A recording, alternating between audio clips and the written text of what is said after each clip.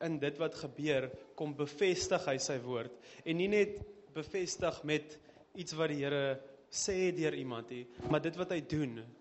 En dit is so mooi, dat partykeer dan kom wys die Here die woord, hoe dit lyk, nog voordat dit bedien word.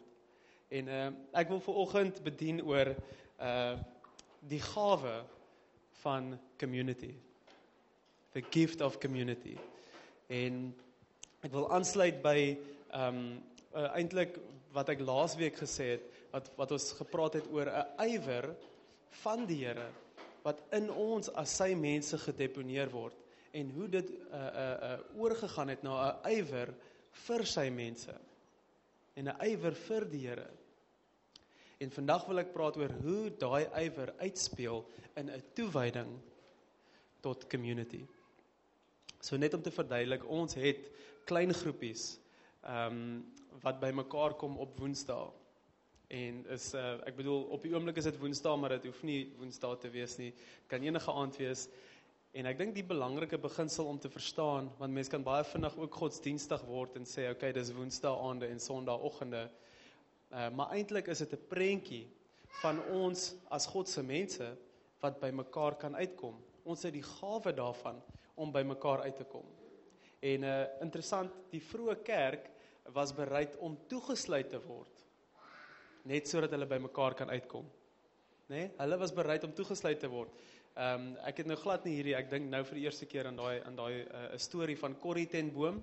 Julle gehoor van haar wat eintlik ek dink sy was 'n Nederlander wat mense by mekaar gekry het om te bid, en dan as die Gestapo, as die polisie kom, dan het sy 'n spesiale kamertjie gehad waar al die mense wegkry.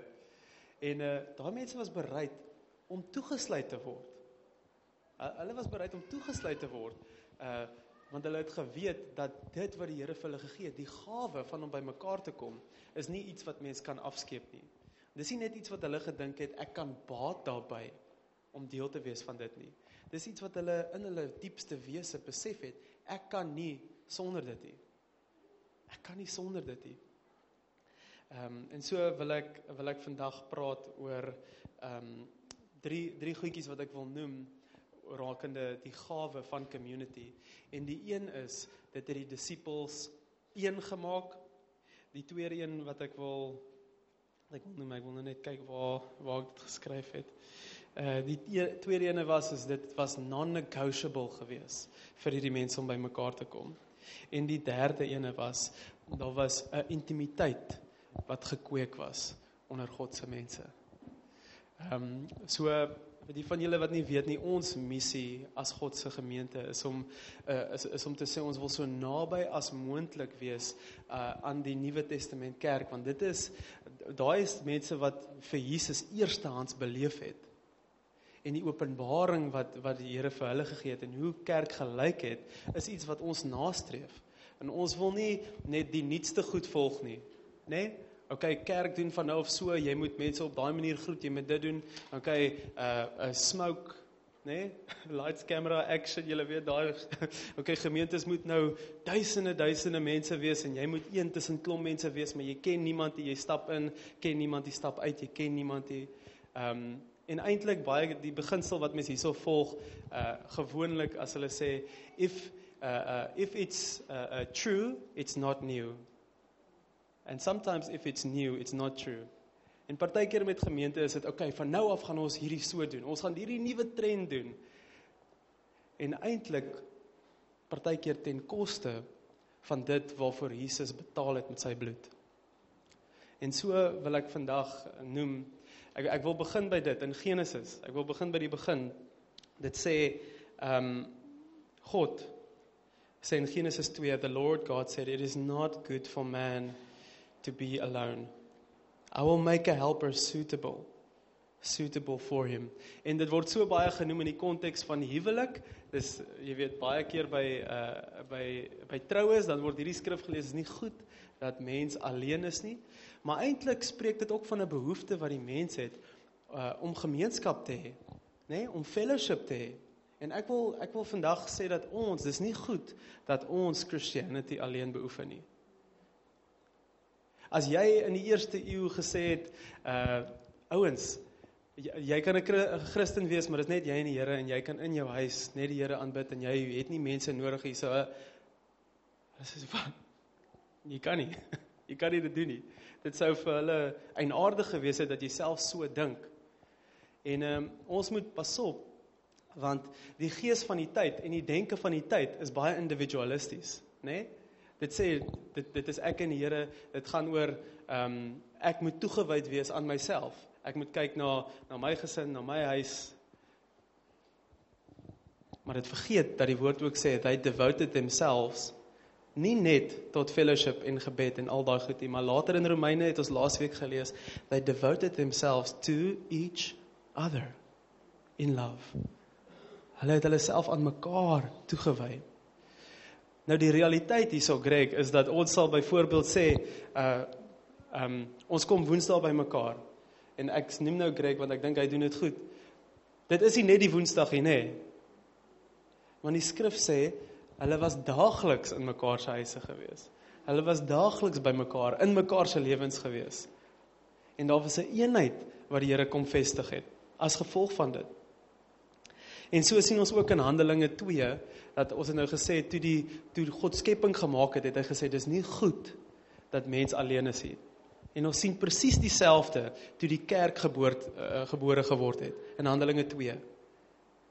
Het sê, hulle was heeltyd by mekaar gewees, hulle het alles saam gedoen, hulle het saam gebid, hulle het saam geëet, hulle het fellowship saam gehad, hulle het saam, hulle self toegewy tot die apostelse lering.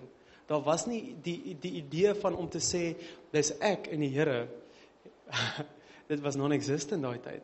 Nou ja, ons moet 'n persoonlike verhouding met die Here hê, maar Wilma Ray, wat laas jaar oorleed, of is dit 2 jaar gelede, kan nie onthou nie, het altyd gesê, jou verhouding met die Here is persoonlik, maar dis nie privaat nie.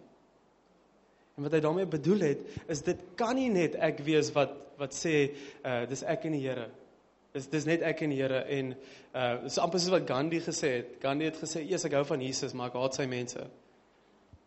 En as ons onsself toelaat om daai ding te entertain in ons harte, dan mis ons iets waarvoor Jesus gesterf het. Hy het gesterf sodat ons deel van sy familie kan wees. Dink aan die ander prentjies in die woord. Hy het gesterf sodat ons deel van die liggaam kan wees. Hy is die kop. Hy het gesterf sodat ons deel van die gebou kan wees. Hy is die hoeksteen. Hy het gesterf sodat ons deel van sy familie kan wees. Hy is die Vader. En niks van daai goed doen jy in isolasie nie. Amen. Niks van daai goed doen jy alleen nie. God het gesterf vir ons as community. Nou hierdie is baie belangrik om te noem, dat ek was nooit 'n fan. Soos ek sou vanoggend se woord sou ek, Here, la, ek wil dit nie hoor nie. Want ek is 'n introvert en ek is so skaam vir mense en bly weg so ver as wat ek kan van mense. So Lolly kan dit beamoen toe ek haar net ontmoet het en ons ek wil amper sê dinnerparties gehou het by ons huis. Dan het die ouens hierso as hulle klaar geëet het, dan begin die ouens saam worship. En as ek dit sê, ek het letterlik hierdie gedink, die Here is nie hier nie. Asof hy nie in worship is nie, want daar's klomp mense. So dan stap ek uit, gaan na my kamer toe, lees Bybel en bid, want hierso is die Here. Maar in my denke, hy is nie daar nie. En ek onthou, dit is eintlik so interessant, want ek het op daai tyd gedink, ek is so heilig, ek is so great. Maar dis ek en die Here. Ek bedoel, hy is perfek. Dit is maklik om vir hom lief te hê. Dis moeilik om my boeties en my sissies lief te hê. Die eyster in my lewe, wat my bietjie skaaf. Dis moeilik, want dit bring goed uit in my, wat ek gedink het is nie sonde nie, maar dit is daar. Net soos wat jy vanoggend getuig het, Louis. En almal van ons het daai, is partykeer dan bring mense goed in ons uit, en dan sal ons sê, man, Christof bring daai goed in my uit, so ek gaan nou net wegbly van Christof af, asof hy die een is wat die sonde in my hart sit, en dan maak dat ek reageer. Dis soos tandepasta, nee, as jy gedruk word, dit wat binne is dit wat uitkom, is dit wat binne was in die eerste plek. Dis nie Christof nie, eintlik reveal ons, dis 'n gift, familie is 'n gift vir daai rede, dit reveal iets in ons, wat nie soos Jesus lyk nie, nee? Ek wil vir julle 'n skrif lees in Johannes 17 vers 21, wat Jesus hierdie gebed bid, en dit is eintlik 'n crazy gebed, dan sê hy, make them one, Father, just as you are in me and I am in you. may they also be in us, so that the world may believe that you sent me. Ja. Die Trinity is een, né? En hierso sê Jesus, maak hulle, dan bid hy vir die disippels, maak hulle een, soos wat ons een is. Dis crazy. Maak hulle een. En dit wat die Here kom doen het vanoggend, is 'n klaar 'n eenmaking, né? Hy bring 'n unity. Maar ek wil ook sê, toe daai mense in die unity was, sou hulle nie kon sê, ag dit is net ek en die Here nie. Daar was nie goed soos, okay, die Here het nou hierdie woord vir my gegee, net vir my nie. Dit was meer, hier is die woord van die Here vir ons. Ons. En so, hier is 'n interessante feit, dat julle geweet, geen boek in die Nuwe Testament is vir net een persoon geskryf nie. Alles is vir community geskryf. En Lolly het eendag die punt gemaak, toe sê ek nie, maar wat van Philemon? Is tog vir 'n ou geskryf. Dus hy sê, nee, gaan lees die skrif. Het sê vir, is dit Onesimus, of nie? Jy kan maar praat met 'n mond vol appel, né?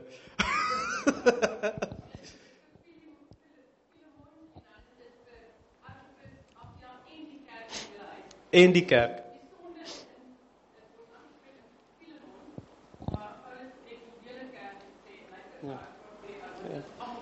Ja. En oral in die woord is dit, en jy sal self sien in die woord, gaan lees ook die begin, ons lees partykeer oor dit, wat jy sê, ek Paulus, en dan noem hy nog klomp name, en eintlik wat hy sê is, luister, ek Paulus werk nie eers alleen nie, die apostel, wat die Here aangestel, ek werk nie eers alleen nie, ek werk in community, saam met hierdie ouens, werk ek, om 'n woord, nie net vir Lomon te gee, of nie net vir Johan te gee nie, 'n woord vir julle te gee.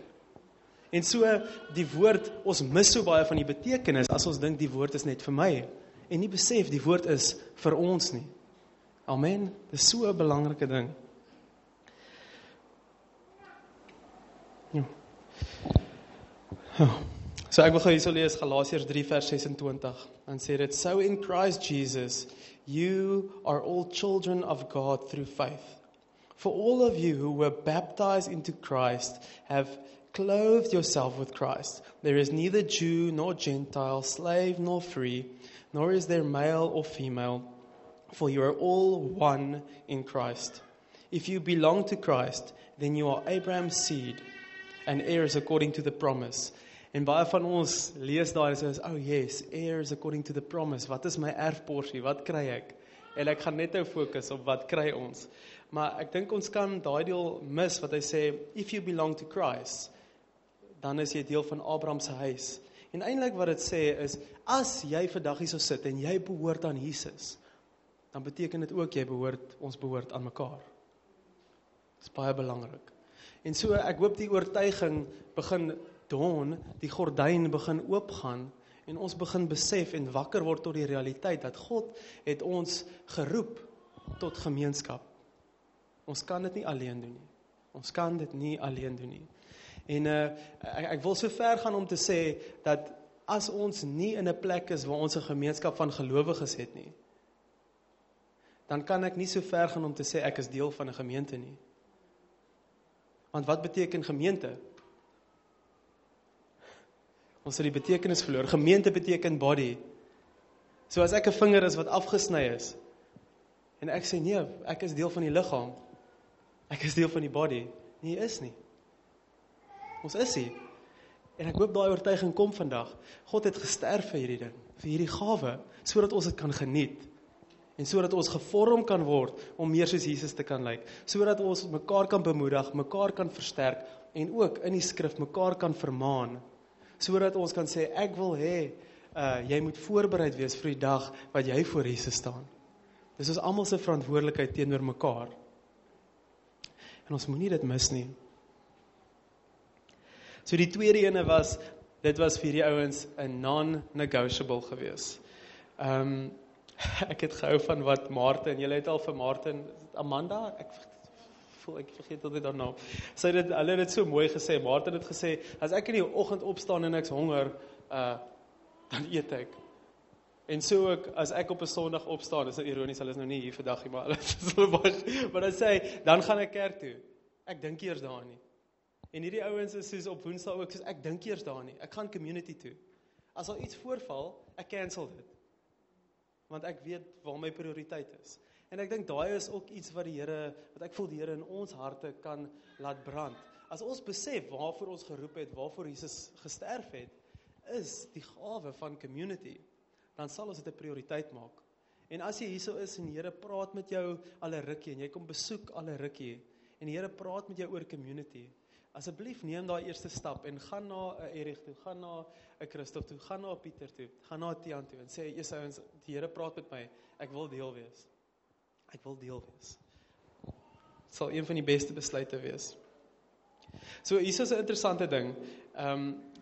Community was vir die eerste gemeente so belangrik gewees, en vir die Israeliete, by the way, dat die ergste straf wat jy vir iemand kon gee, is om vir hulle te sê in die Ou Testament, jy is nie meer deel van, jy is uit die kamp uit. Dis die ergste straf wat jy kon gee. Jy is nie meer in die community nie, jy is uit. Dis die ergste straf. En in die Nuwe Testament, wat is die ergste straf? Hoe het hulle die mense gedissiplineer? Onthou, daai tyd was daar net een gemeente. Hoe het hulle gestraf? Paulus sê, kom ons sit hom uit die gemeente uit. Kom ons hanteer hom soos 'n ongelowige, sodat hy tot sy sinne kan kom en kan bekeer en terug kan kom. It's amazing. So die ergste straf, dit wys wat vir hulle waardevol was. En eintlik vir ons vandag, ons het daai hart en konneksie verloor, want ons is so, okay, wel, dis nou maar hoe dit is. En ons sien so baie ouens wat mega kerke lei, en dan kom hulle op 'n plek waar hulle gedissiplineer word, en dan sê hulle eintlik net, ek gaan dit nie ontvang nie. Dis die pastor, ek gaan dit nie ontvang nie, ek gaan my eie ding begin. Ons het dit verloor, want ons het community verloor. Ons het community verloor. Ja, dit was 'n non-negotiable gewees. Ek wil Efesiërs 1 vers 18 lees. I pray that the eyes of your heart may be enlightened. En dit is eintlik maar om te sê, ek bid dat die gordyntjie vir jou oopgaan vandag. Ek bid dat jy sien. That you may be enlightened in order that you may know the hope to which he has called you. Nou onthou jy, ek het vroeër gepraat van daar is 'n inheritance. As ons aan Jesus behoort, hier is die inheritance. Sodat jy kan weet, what are the riches of his glorious inheritance? Waar is die inheritance? Sê dit? In the saints. Dis waar ons inheritance is. Hierdie is ons inheritance. As ons behoort aan Jesus, ons het die gift om te behoort aan dit. En ek wil sê, dat laas jaar, dit wat ek in Lolly 19 September deurgemaak het, ons sou dit nie gemaak het, as ons nie daai erfporsie gehad het nie. Ons sou nie die sterkte van ons seentjie kon hanteer, as ons nie die erfporsie van community gehad het nie. As Eidie en Janneke nie dadelik daar was om CPR te doen nie, sou dit nie gemaak het nie. As Pieter hulle en François hulle en almal nie dadelik daar ingekom het en Bart nie ligte gebring het nie, en die ouens nie pizzas georder het nie, en hierdie ou nie saam met my gehuil het nie. If I didn't have the inheritance of the saints, I would not have made it. Ouens, ons moet besef, dat community is so 'n gift. Dis nie net iets wat is a nice to have nie. Dis nie, ek wil amper sê, Lomon, as jy versekering verkoop, jy oortuig 'n ou hy het dit nodig, nee. Nee, jy gaan net vir hom sê, ag, weet jy wat, hier is nog 'n ekstra ding, ag, as jy dit wil hê, is alright, maar ag, ons is eintlik nodig nie, gaan daai ou dit vat. No way gaan hy dit vat, en dis hoe ons partykeer dink oor die goed van God, ag, is nice to have, en dan commit ons osself nie tot dit nie. Ons het besef, community, ons kan nie funksioneer sonder dit nie. Ons kan nie funksioneer sonder dit nie. En ek hou van wat Lomon een keer gesê het, en ek het sy hart gehoor in dit, ek het nie gevoel, Jesus, ons moet nou Sondag probeer beter maak nie, maar hy het gesê, die rede hoekom ek in die gemeente is oor Woensdae, is oor hierdie, praat hy van sy community. Ouens, as jy al vir 2-3 jaar hier so is, en jy was nog nooit in 'n community gewees nie, jy mis uit. Jy mis uit. Gee julle self hierdie, commit, ouens, want dis wat dit beteken om deel van hierdie huishouding te wees. Dis wat ons doen, ons kom by mekaar. En dis okay as jy voel, ek dink dit is belangrik hier, maar dan moet jy weet, daar is ook 'n plek wat jy kan dan nie claim om deel te wees van die huis nie. Want dit is wat ons doen, ons kom by mekaar se lewens, ons het fellowship saam. Ons doen partykeer by communities wat ons doen fellowship aande. Maar ek weet party mense sê dan, ag, ons het 'n social man. Social. Ek kan social wees op 'n ander plek. Die apostels het behalwe die woord wat hulle vir ons deposit het, wat ons het in die Bybel, het hulle ook 'n training manual of 'n praktiese manual. En in daai manual is dit soos, hoe doen jy as jy mense host? Hoe doen jy rondom die 10de? Hoe doen jy rondom dit en dit en dit? En dan in een hoofstuk, dit word die dag hy. Sê ek dit reg, Lolly? Die dag. Die dag hy, ja. En in daai manual dan sê dit, daily seek out the faces of the saints. Daily seek out the faces of the saints. En dan sê dit, and be comforted in their words. Find rest in their words. Is dit nie mooi nie?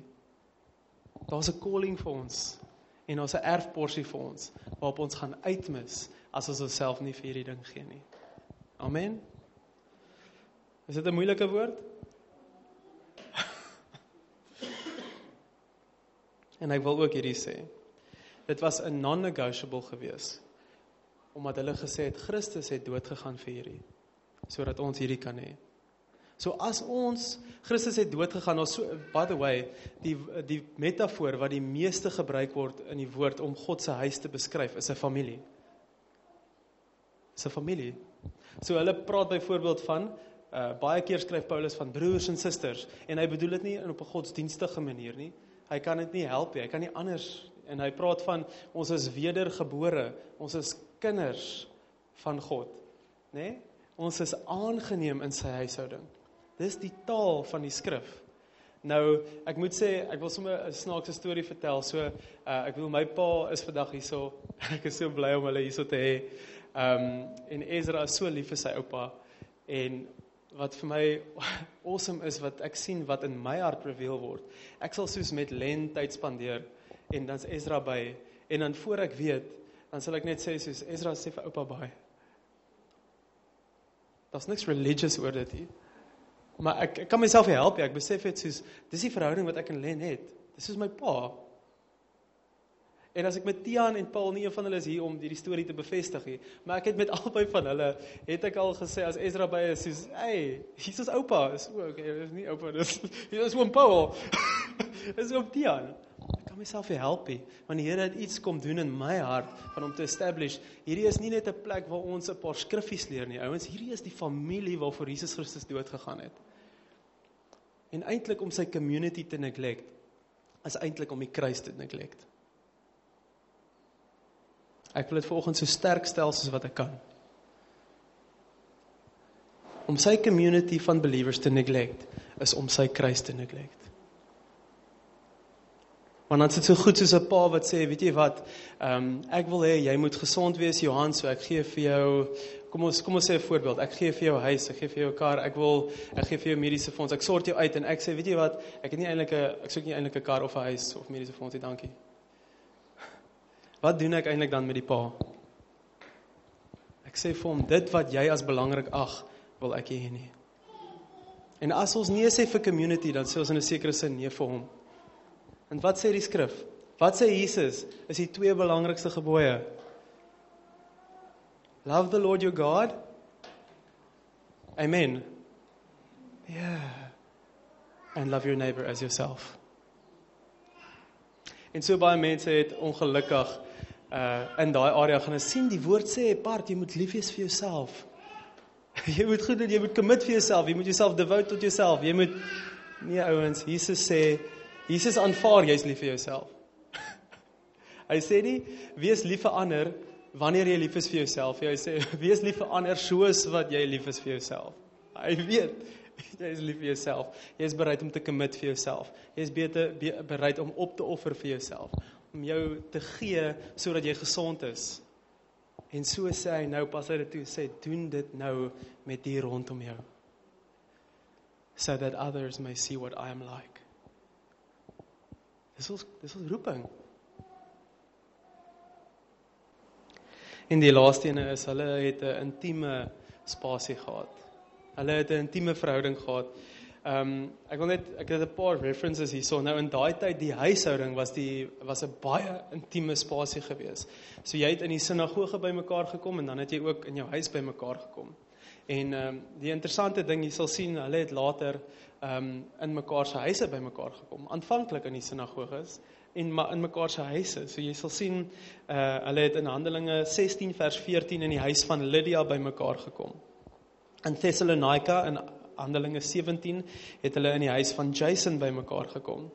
In Handelinge 18 het hulle in Gaius se huis bymekaar gekom. In Sisera by Philip se huis bymekaar gekom. En so kan ek aangaan. En soos wat ek hierdie lees, vra ek vir myself, Johan, is daar iets van jou lewe wat off limits is vir die saints? En ek dink dit is 'n vraag wat ons moet vra. Is daar iets wat ek sê, don't touch that? Is daar iets in my lewe? Is dit miskien my huis? Wat ek sê, nee, dis my sanctuary hierdie. Nee, niemand kom hier so nie. Niemand kom hier so nie. Hulle het in mekaar se huise by mekaar gekom, want hulle het eenheid gehad. En ons is partykeer te ordentlik. Ek hou van hoe Ryan vir ons hanteer, soos hy dag net op. Lei die klokkie. Sorry man, ek was hier so in die rotte. Kan ek inkom? Hy is altyd in die rotte, hy bly by ons.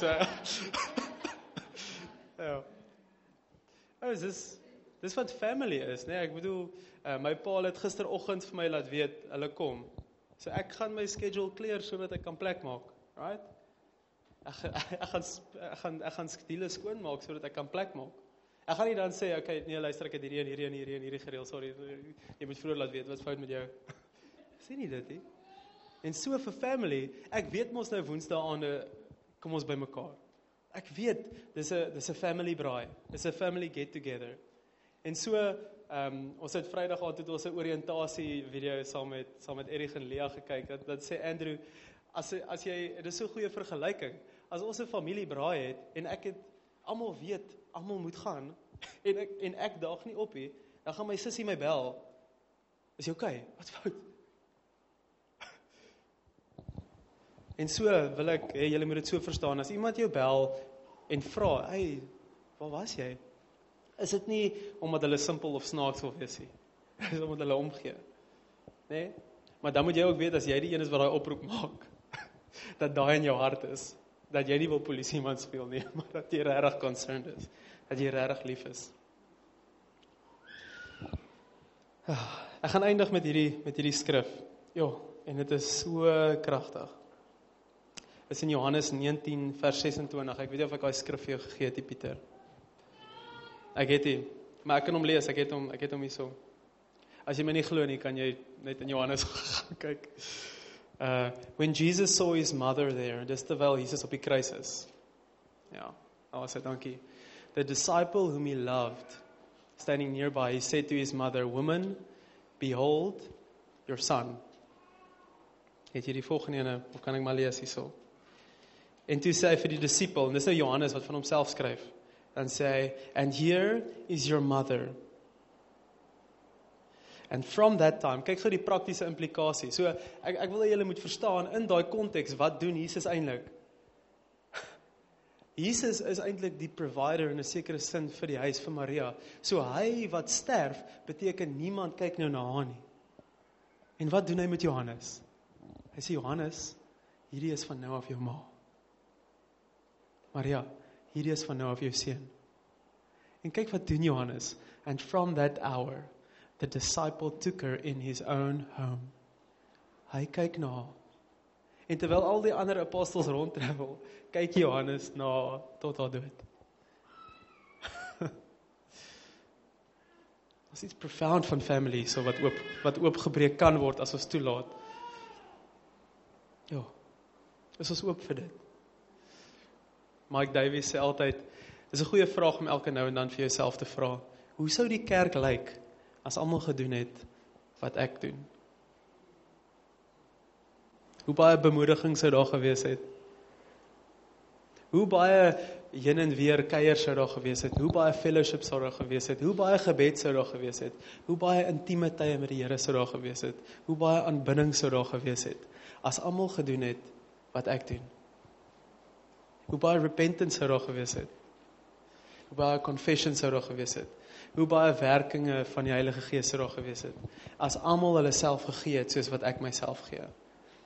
En dis 'n uitdagende vraag, né? En ek dink die vraag wat ons vandag moet vra is, hoe baie community sou daar gewees het, as almal hulle self gegee het, soos wat ek myself gee. Dis nie 'n condemning woord nie, dis 'n uitnodiging. Dis 'n uitnodiging, om te sê, ouens, jy's in Jesus, jy glo in sy verlossing, hierso is nog 'n byvoordeel, 'n gawe, 'n inheritance, wat joune kan wees. So ek wil julle aanmoedig, en ek het 'n paar praktiese goed hierso neergeskryf, sodat mense sê, en uitgaan hierso en sê, ja nee, community van believers, cool, ek verstaan is belangrik, ek sal kyk in die toekoms om myself bietjie, ek sal dit belangriker ag, ek sal kyk of ek kan. So ek het 'n paar goed hierso genoem. Die eerste, soos 'n paar praktiese uitdagings. Die eerste een sal wees, dat jy jouself gee vir community lewe. So tye wanneer ons socials het, of tye wanneer ons by mekaar kom en inbou in mekaar, geestelik inbou in mekaar, en dis elke Woensdag, by the way, dat jy jouself sal gee vir dit. As jy jouself deel beskou van hierdie huis, of graag deel van die huis wil wees, dan wil ek jou aanmoedig, dat jy deel sal word van hierdie. Dis die lewe van ons gemeente. Dis belangriker as 'n Sondag. Ja, dat jy sal gee om mekaar te versterk, vermaan in die woord, kwesbaar met mekaar te wees oor waar en wie ek is, dat ek myself gee om vertroost te word en gee om bemoedig te word, dat ons mekaar sal celebrate, dat ons sal veg vir mekaar se deurbrake, dat ons honger sal wees om te sien hoe Jesus in mekaar gevorm word. Die tweede ene, dat ons enige iemand wat 'n vreemdeling is, wat nuut is, sal verwelkom.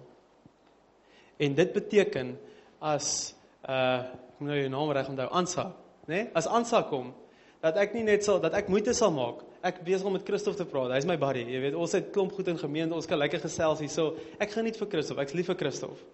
Dat ek sal sê, Christof, jy moet nou verstaan, dat ek gaan nou hierso connect. Want hierdie persoon weet nog, miskien is hulle vreemdelinge, en hulle kom miskien hier in met die vraag is, ek kom vandag hierso in om te hoor, is die Here lief vir my? En miskien wil die Here vandag vir my gebruik om dit te wys vir iemand. So hy weet ek's lief vir hom. Hy gaan nie offended wees as ek sê, luister, kom ons sny net gou hierso, hier is 'n visitor. Ek wil vir daai visitor gaan groet. Ek wil gaan hallo sê. Ek wil gaan lief wees vir daai persoon. Want wat sê die woord? Selfs ongelowiges is lief vir mense wat vir hulle lief is. Nee?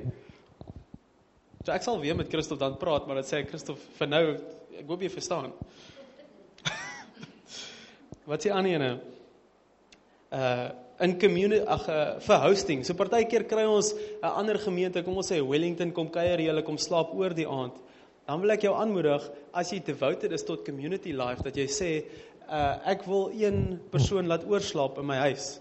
Ek wil my kamer oopmaak, of ek wil vir hom 'n matrasie gooi, wat ook al, kom bly hierso. En weet jy wat, ek en Lolly het so baie stories, van daai mense wat by ons kom bly het, is mense wat ons geshape het, dat ons meer soos Jesus lyk.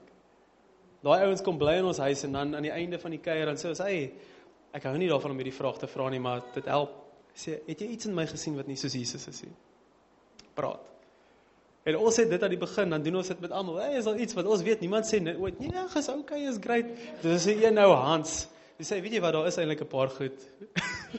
Gelukkig toe sit ons. En dis sulke great goed wat hy genoem het, want dit is nie asof dit sy opinies was nie, dis uit vermaan uit die woord uit. Nee, en dis die beauty wat ons het. Want as jy by my kom kuier of by my kom bly, Christof, was nêrens waar kan wegkruip nie. Ons sondige natuur hou van stiltes, dit hou van geheimsinnigheid. Maar as ons in mekaar se huise is, ek kan nie dan wegkruip nie. As ek dan rassistiese trekke het, dan gaan jy dit sien. Jy gaan dit hoor. En as ek ernstig is oor my broer en my sussie, dan gaan ek dit aanspreek. Dan gaan ek sê, luister, Jesus het eintlik, sy mense was eintlik die Israeliete, right? En hy het gesterf vir die Gentiles, wat eintlik etnies 'n ander groep was. So as ek wil serieus wees oor hierdie rasding en die Here het sy volk en sy mense, dan exclude ek myself tot sy genade. Ons moet dit hoor. Maar partykeer kan ons mooi wegsteek by die kerk, right? Ons kan mooi smile en mooi die regte woordjies sê en die regte goed dink en op die regte manier optree. Maar as ons in community onsself gee, dan kan ons nie wegkruip nie. En dis hoe die Here dit wil hê.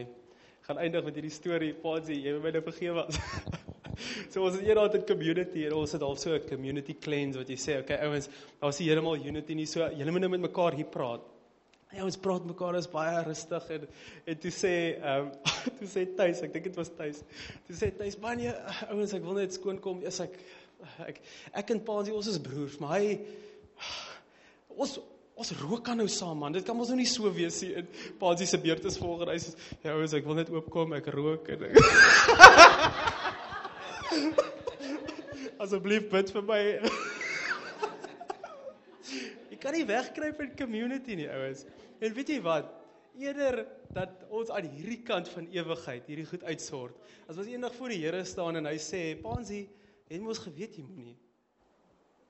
En dan Paansie sê, jy kan niks dan meer daaraan doen nie. Maar nou kan Paansie iets daaraan doen. En so daar's baie goed wat mense al vir my gesê het, soos byvoorbeeld om, kom ons sê, nie jou foon te antwoord nie. Ek werk daaraan, by the way. Maar, kom ons sê, jy weet, een keer het Len gesê, weet jy wat, dit wys eintlik, ons het een keer so toets gehad, toe sê, skryf, hoe dink jy is jou gebedslewe, hoe dink jy is fellowship in julle community, en so sulke tipe goed, hoe meet jy gesondheid, en dan een van die punte was admin, dan moet jy nou vir jou punt uit 10 uitgee. Nou as jy my 'n bietjie ken, dan weet jy, admin is nie my beste punt nie, en toe gee ek dit al vir 2 uit 10, en dit was redelik akkuraat op daai tyd gewees.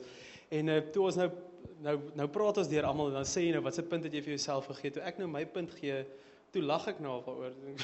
Ek het 'n 2 uit 10, jy weet, en Lolly sê, jy was generous geweest. Ja, ek dink jy dit sê nie, maar ek het dit gedink. En toe sê Len, weet jy wat, dis eintlik nie iets om oor te lag, Johan. Want weet jy wat, mense, as hulle jou bel of jou boodskap stuur, of jy moet goed doen, en jy doen dit nie, wat kommunikeer dit vir daai mense? Kommunikeer eintlik jy's nie lief vir hulle nie. Dit kommunikeer jy's ongetrou. Dit beteken, hulle tyd beskou jy nie as ernstig. As jy sê, ons het 'n meeting 7 uur, en jy daag eers 7:30 op, dan wys dit eintlik, jy vat hulle tyd nie ernstig op nie. Of kom ons sê, jy daag nie eers op vir die meeting nie, en jy sê, vat ons mos broers en susters, en jy gaan my mos vergewe. Eintlik wys jy vat nie daai persoon ernstig op nie. En so wil ek sê, as ons mekaar gee vir community, there's no hiding place. En die goeie ding is, daai goed gaan uitkom, dit gaan in die lig kom, die Here gaan dit hanteer. Hoekom? Want Jesus is besig om sy bruid voor te berei. Dis wat ons vanoggend gehoor het, dis wat ons vanoggend gebid het, sodat ons almal eendag voor Jesus kan staan, en sodat hy vir ons kan sê, well done, my good and faithful steward. Nee, en dis waarvoor ons lewe. Ons lewe vir hom en vir mekaar. Ek het nog 'n paar, maar ek gaan dit nie nou noem nie. Nee. Almal van ons kan onsself meer gee vir community, is ek reg? Maar ek wil nie net daai ding doen, die gemaklike ding doen, en sê, kom ons almal staan nie. As jy voel die Here praat met jou oor community, en die Here nudge jou en sê, weet jy wat, ek voel jy moet jouself meer hiervoor gee, want dis iets waarvoor ek gesterf het. Ek wil hê julle moet in eenheid wandel, en hierso is die manier hoe ek wil hê julle moet in eenheid wandel. Ek wil hê julle moet meer soos ek word, en hierso is die gawe wat ek gegee het. Ek wil hê julle moet die soet van community ervaar. Gee jouself. As jy voel, hierso is ek, Here, ek wil myself gee, ek is nie heeltemal seker in die praktiese, hoe lyk dit nie, maar hierso is ek, Here. Wil jy nie saam met my staan nie?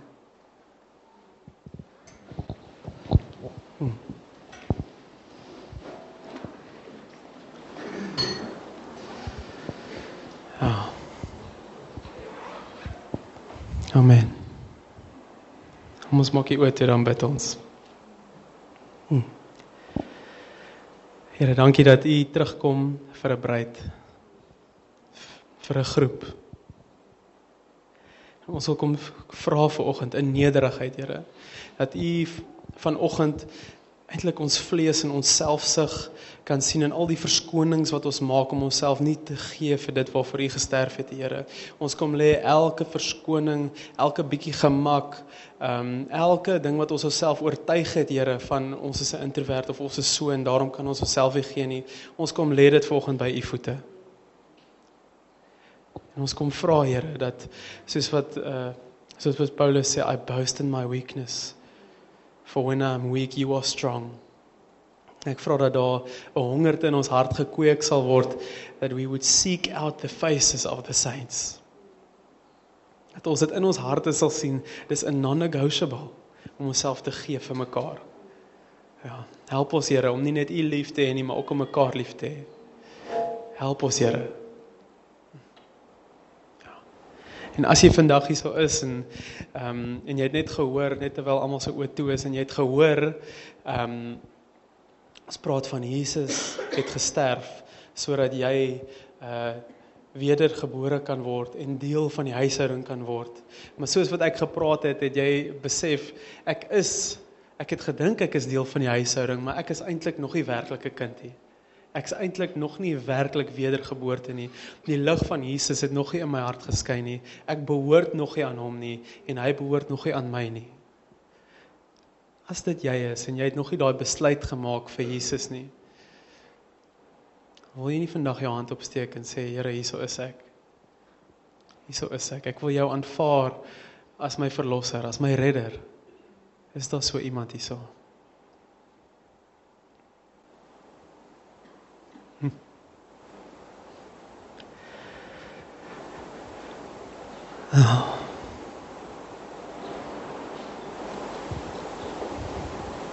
Ja. So dan aanvaar ek, almal van ons het al daai besluit gemaak en dan sal ek graag net 'n gebed van seëning oor ons wil bid dat die Here iets van 'n hongerte vir sy mense sal aanwakker. Ja, Here, dankie vir die gawes wat U vir ons gee, Here. En ons wil veral vanoggend kom dankie sê vir die gawe van die gemeenskap van gelowiges. En ek vra soos wat mense klein stappies neem en hulle self gee, dat U so baie genade met hulle sal hê, Here, dat U so 'n vormingsproses in hulle sal begin, dat daar 'n skawing sal kom, Here, dat hulle meer soos U sal word, dat hulle dit as 'n plek sal sien waar hulle mekaar kan bemoedig, 'n plek kan wees waar hulle mekaar kan vertroos, mekaar kan dra, mekaar kan vier. Ek bid dat dit 'n plek sal wees waar U teenwoordigheid kragtig is, Here. Ek wil selfs kom bid dat dit 'n plek sal wees waar die evangelie bedien sal word, Here, waar mense geestelik bedien sal word. En ek vra dat dit plek sal wees waar mense gesond sal word, Here, nie net emosioneel nie, maar ook in die fisiese, Here. Ek vra dat dit 'n plek van deurbraak sal wees, 'n plek van liefde sal wees en 'n plek van U oorvloedige lewe sal wees. Ek vra elke persoon wat nie inkom, Here, dat hulle meer en meer van U sal ervaar. Dat dit waar sal wees, Here, soos wat die fariseërs van die disippels gesê het, wat gesê het, they recognized that these people have been with Jesus. Here, dis ons begeerte vanoggend, ons verlang na dit, Here, om te sê ons wil intimiteit met U hê. En so vra ek, Here, dat U ook 'n intimiteit in ons onder mekaar sal kom kweek, Here. Selfs so dat as dit wat moet gebeur, wat vanoggend gebeur het, Here, waar mense moet regmaak met mekaar en sê, vergewe my, of kwesbaar is en sê, eers ouens, ek sukkel met hierdie, asseblief bid vir my. Here, have your way. Ja. U is waardig, Here. U is waardig om aanbid te word. U is waardig van ons offer, maak nie saak hoe dit lyk nie. Ja, Vader, ons vra dit in U heilige en groot naam. Amen. Lekker.